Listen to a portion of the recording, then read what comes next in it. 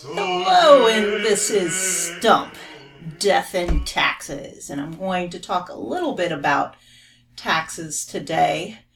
It's about Ken Griffin of Citadel leaving Illinois and Chicago finally for sunnier climes and lower tax climes in Florida. He's picking up his toys and moving south and getting away from Chicago. He had various things to say, and the Illinois people or politicians are like, blah, blah, blah, blah, blah. You're a rich guy, you don't care. Most of my material, of course, is coming from Wire Points, which is based out of Illinois themselves.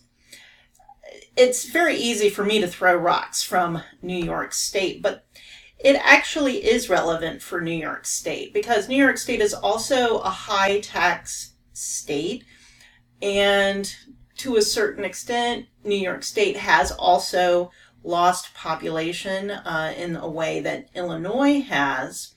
That said, New York State has learned how to hold on to a lot of its rich people. That while there is high taxes, there are tax breaks, and they did learn that millionaire taxes are a bad idea if you want to hang on to your millionaire and billionaires, and have made it, somewhat amenable for those who are, a little richer. I'm in one of those towns that actually has a lot of those country estates of the very rich.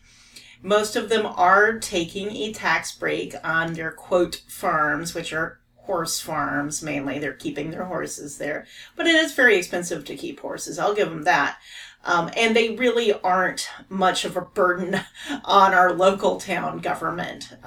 So I don't really mind that they're not paying, quote, their fair share. They're paying some, but they're not paying full freight, but they're also not using our schools, and they're not really using a lot of the local resources.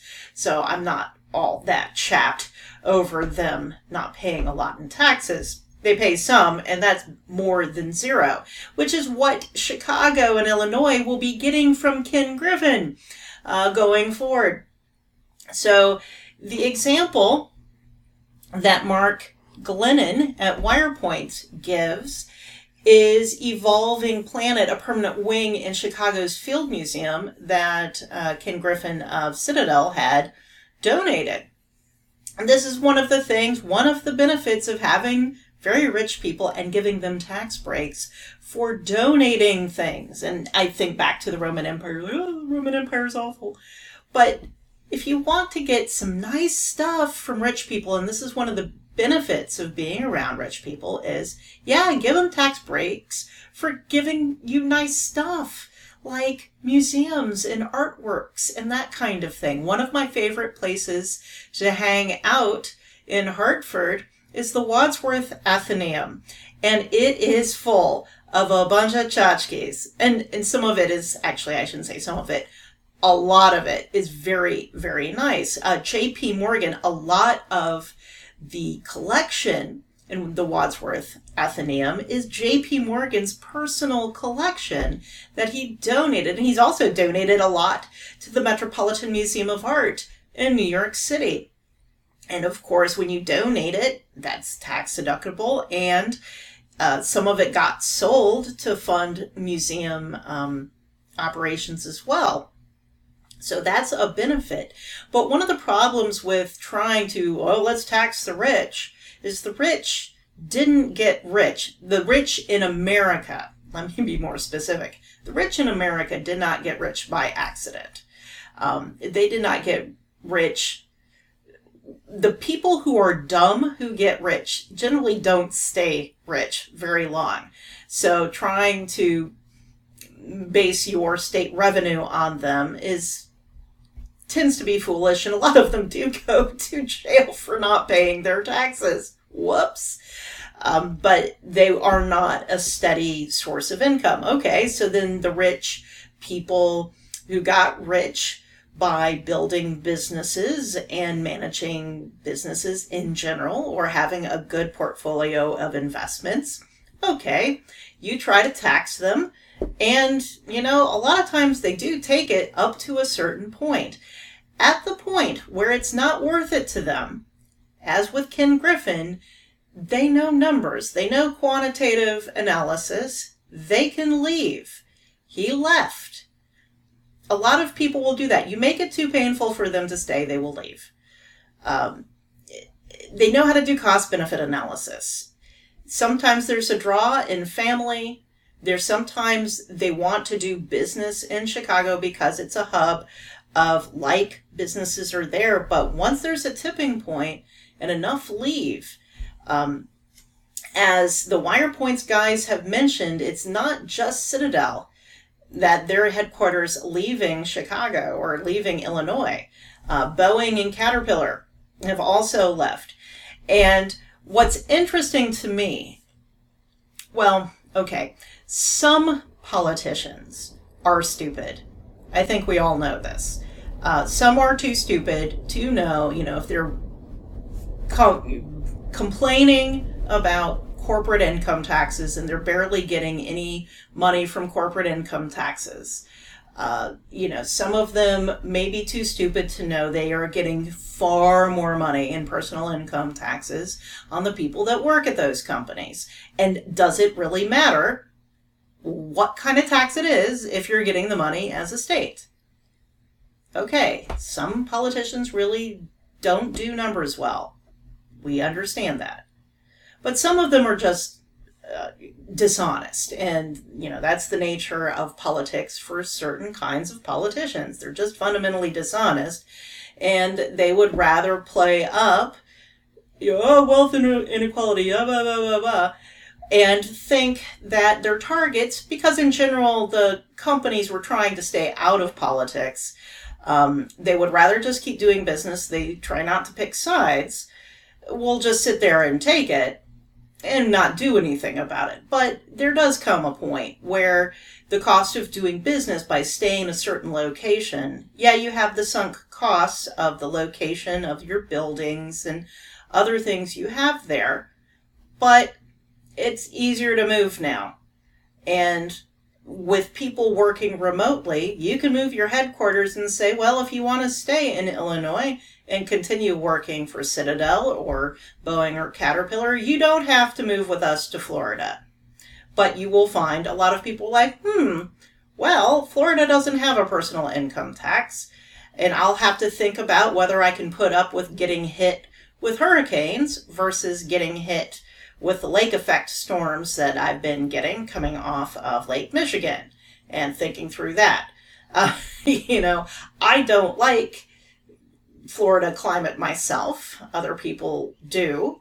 It's a personal preference. A lot of people like the tax environment in Florida. I don't like the humidity. I don't like the sun showers and that kind of thing. I'm a northerner myself. I like the cold, but I wouldn't live in Chicago. I don't like that kind of weather myself. I like New York. In any case, when you're trying to decide the placement of your company headquarters, there's a lot more flexibility now. And, the richer you are, the more choices you have. The states have really got to be thinking this through and trying to base your state revenue on fewer and fewer people, the rich.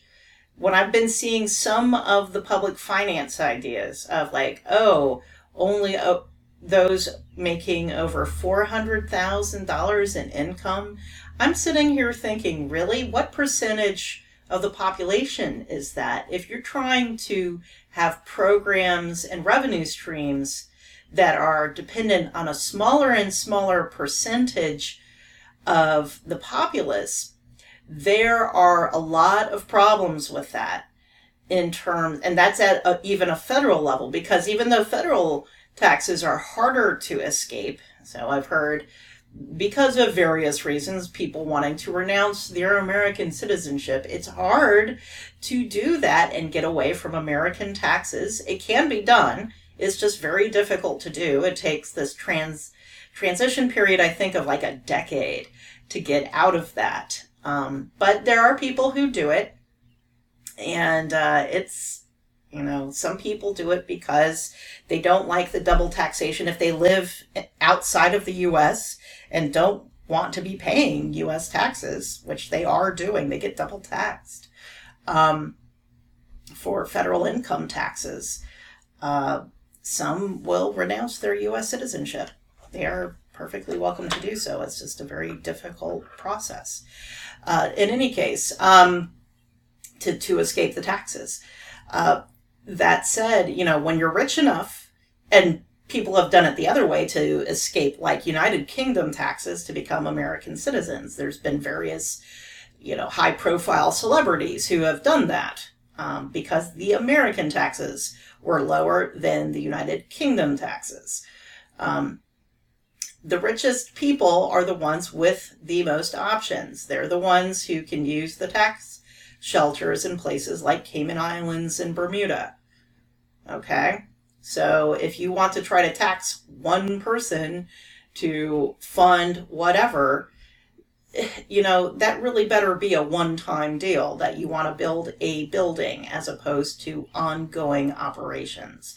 That's why it's more appropriate to say, build a wing of a museum, such as Evolving Planet in the Field Museum in Chicago, as opposed to trying to have your city's operating revenue be dependent on a high-income financial operation, especially finance sector. New York City can tell you that's boom and bust. New York City at least has multiple sectors that fund things, but the tourist sector and the finance sector can get hit hard at the same time. And that's happened in New York City several times, and at which point the city revenue gets hit hard. And that means the state's revenue gets hit hard. So it's lessons for Illinois. Chicago used to be the second city, and it was overtaken long ago. As its peak is decades in the past, people left. As air conditioning came online, people moved down south where it was cheaper and the weather is nicer. And the taxes are much, much lower. So this is a problem for Chicago and Illinois. They have some very old liabilities they're trying to pay off in the pensions and in bonds, and they have trouble even paying current bills that aren't the pensions.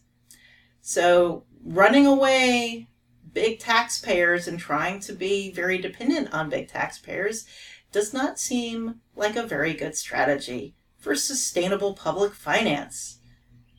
It's just a thought. So that's been Stump, Death and Taxes. Talk with y'all next week. Bye.